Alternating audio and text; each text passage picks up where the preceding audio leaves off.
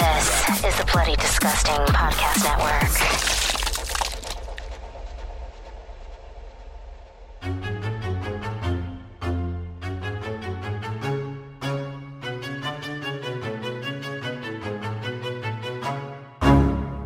We're gonna carry on and plan the sequel, because let's face it, baby, these days, you gotta have a sequel.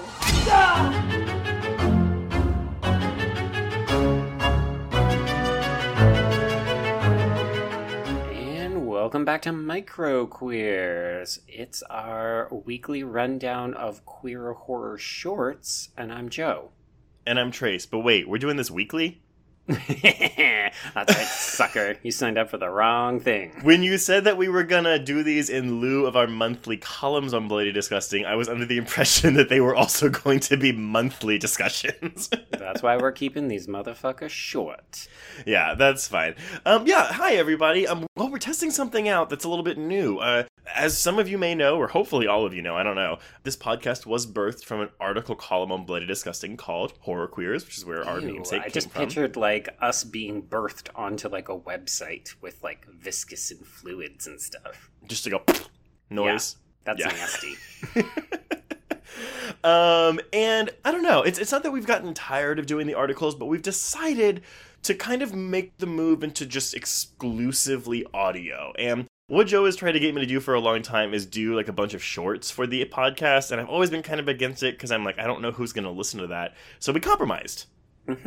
So what we're going to do is we obviously will continue the regular episodes on the Wednesdays, and we're going to try out this new format, which will drop on Fridays. And the intention is to shine a spotlight on the filmmakers who may never make feature films because it's really fucking expensive, and it's hard to do. But a lot of up-and-coming filmmakers cut their teeth on shorts, or they can financially, I guess, compromise in their own right. Right. To get that revision creatively out there. So it's much easier to make a short than a feature, and there's a lot of filmmakers that we otherwise wouldn't cover, and a lot of really interesting films that we wouldn't get to cover if we didn't do shorts. And honestly, nobody else talks about shorts, and particularly not queer shorts. It's true, and I really do feel bad for PR people who have to shill shorts out because I feel like, yeah, they just don't get covered that much. And so we've also figured this is a way to help out the community. Every short that we cover will be a specifically queer and specifically horror short. So it's like, we're going to have stricter rules on that for these.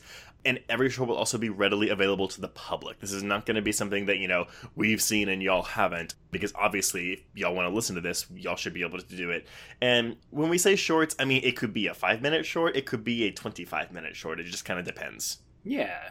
I mean, I'm sure we'll have shorts of varying quality, and the intention is always just to say, you know what, there's this other queer horror content out there that we should be talking about, and we should be raising the platform up for these individuals as well. So we thought, let's give this a go.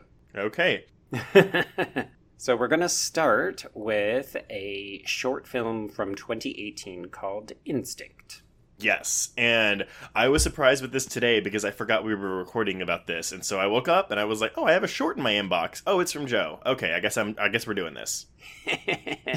Yeah, so I should give a little bit of context. I found this at the Brooklyn Horror Film Festival back in 2018, and as far as I know, feel free, anybody who runs a film festival, you can correct me. But I'm pretty sure that the Brooklyn Horror Film Festival is one of the few mainstream horror festivals that actually has a shorts program that's explicitly dedicated to queer horror. So they have a shorts program called Slade, and for the past 2 years they have offered between 5 and 6 short films that fall into this category. So this is where I first saw Instinct a couple years ago, and I really liked it, and I've been wanting to talk about it for a long time.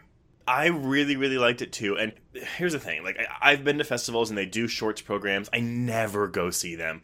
The only way I go see shorts is when they play in front of a film. And listeners, the way that it normally works, at least at Fantastic Fest, if the movie is like less than 100 minutes, they'll almost always put a short in front of it. If it's longer, they won't. But then they also have shorts like blocks where, like, instead of going to see a full-length feature, you can go see, 20 short films or however the fuck. Mm-hmm. And somebody cued us to the fact that if you make a short that's over a certain length of time, it means that it can't be put in front of a feature because that would then make it too long.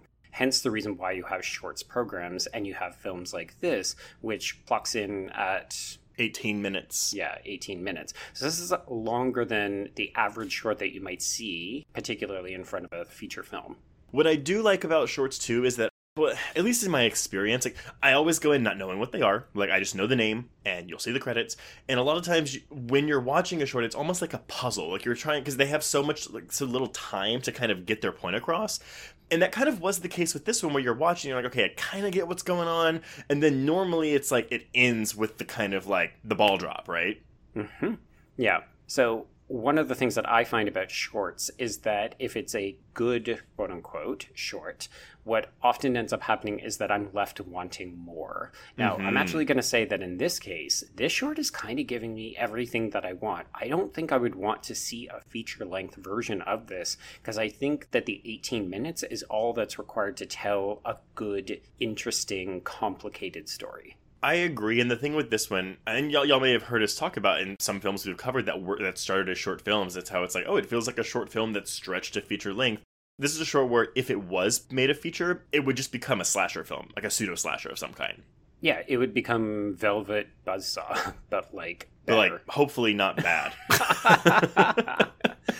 Oh dear. Okay, so the quick rundown of Instinct. This is directed by Maria Alissarita, and she is a Brazilian genre director, and this is her thesis film that she completed to get her Bachelor of Fine Arts at the AFI Institute. So one of the things we should note is that this short looks gorgeous, and some of the ones that we're going to cover in the future, let's just say they're not going to have the same kind of polish. Which is fair. I mean, yeah, I was going to say something like longer, but that's it. I think that's fair. And one of the things is, like, we're not judging the shorts based on the inherent quality. Particularly, in this case, she was working with professional quality camera equipment, right? Mm-hmm. And she didn't have to worry about renting it because it was likely part of the program and so on. But all that to say, if folks have not checked it out, and obviously the link to the short is in the show notes, and we're going to recommend you check it out before we talk about it. But the logline is, Isabella, a gallery owner who's searching for love, is instantly attracted to Camilla, a younger and seductive performance artist. But will art imitate life? Yeah, it does. It sure does. Spoiler alert, it sure does. What I liked about this was it really did pull the rug out from under me, because I thought Camilla was going to be the one who was the killer. Well, it's because she's very vampy, right? Like, she comes off almost like a femme fatale, like she's luring in Isabella. Mm-hmm. And then, of course, you get to the end of the short and you realize, oh, Isabella has been playing this girl the whole entire time. Did you get Megan Fox vibes from Jordan Monahan, who played Camilla? I did. Yeah, she reminded me of a couple of different actresses, and even like the sequences where we see her nude in the bathtub and then later on the slab. Yeah. See, I was also thinking of Bridget Moynihan for some reason. Yeah, that'll work too. Yeah.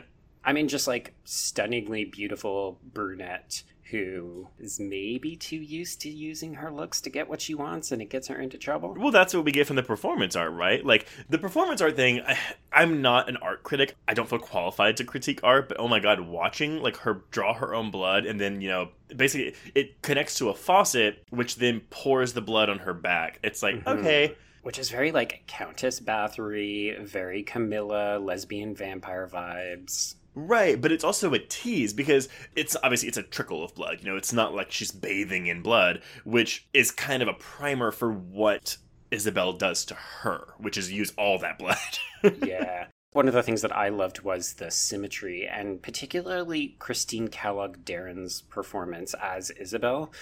Oh, man. Just the way that she looks at Camilla, it's really hard to unpack what she's feeling. Like, she plays it so mysteriously, but particularly that moment where they lock eyes, because of course Isabel is controlling the faucet, and you can see her just maliciously advancing it and turning it on more and more, and you're thinking, you know, there's only a little bit of blood coming out of that, but it's been minutes. Like, that's way more than you would ever give if you were giving blood. And when you think about it, though, it is pretty coincidental that, because obviously the way the film ends is, okay, like, all of her paintings are used from her victims, you know, the blood of her victims. And so it's kind of coincidental that, like, this latest victim of hers also uses her own blood in her art. Well, I don't think that's coincidental. I think that's well constructed from a narrative point of view. Mm-hmm. I get that. But I love, too, the implication that Isabel has killed her mother to take over this gallery. Mm-hmm. So it's like, where is she getting all that blood from? It's like, well, all you gotta do is look at whoever she paints on those giant fucking canvases. There's something else about short films. Like, I feel like even the aesthetic of them feels different to me than feature films. Like, I don't know if it's the Foley work. Like, even like whenever Camilla kind of walks up to her and it's every footstep, you have that click, click, click, click of the heels on the floor. Mm-hmm. I don't know. There's something about it that just sounds different or sounds more crystal clear than what I get in a feature sometimes. And I don't know how else to describe that.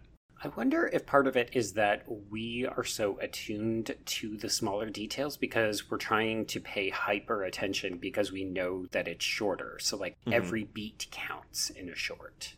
That may be entirely possible. Yeah, I think that's probably a really good way to describe it.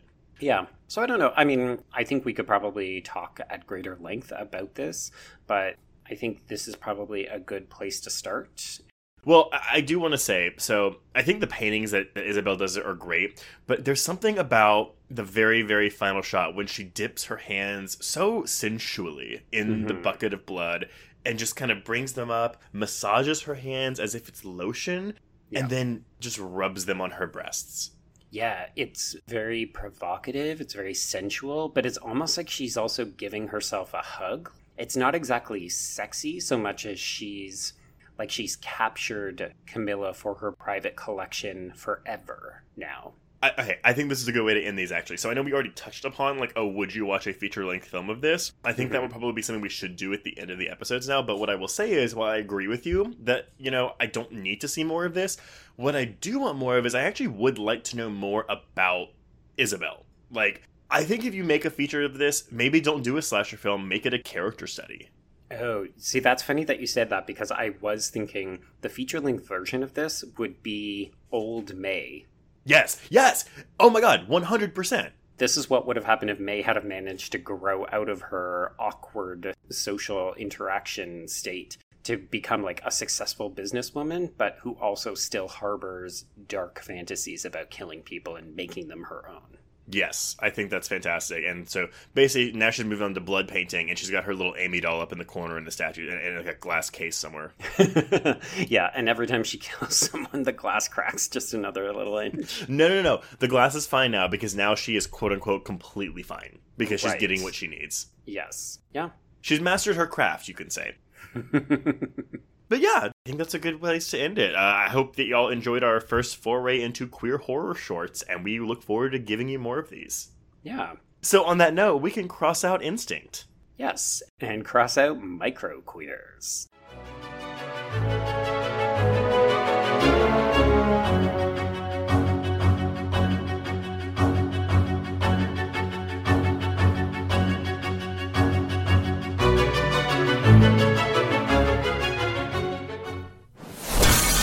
Bloody Disgusting Podcast Network, home of creepy, disturbing, and terrifying creepypastas, SCP archives, weekly full-cast storytelling, horror queers, genre commentary from an LGBTQ perspective, and the Boo Crew for horror-centric interviews. Listen free wherever you stream audio and at bloodydisgusting.com/podcasts.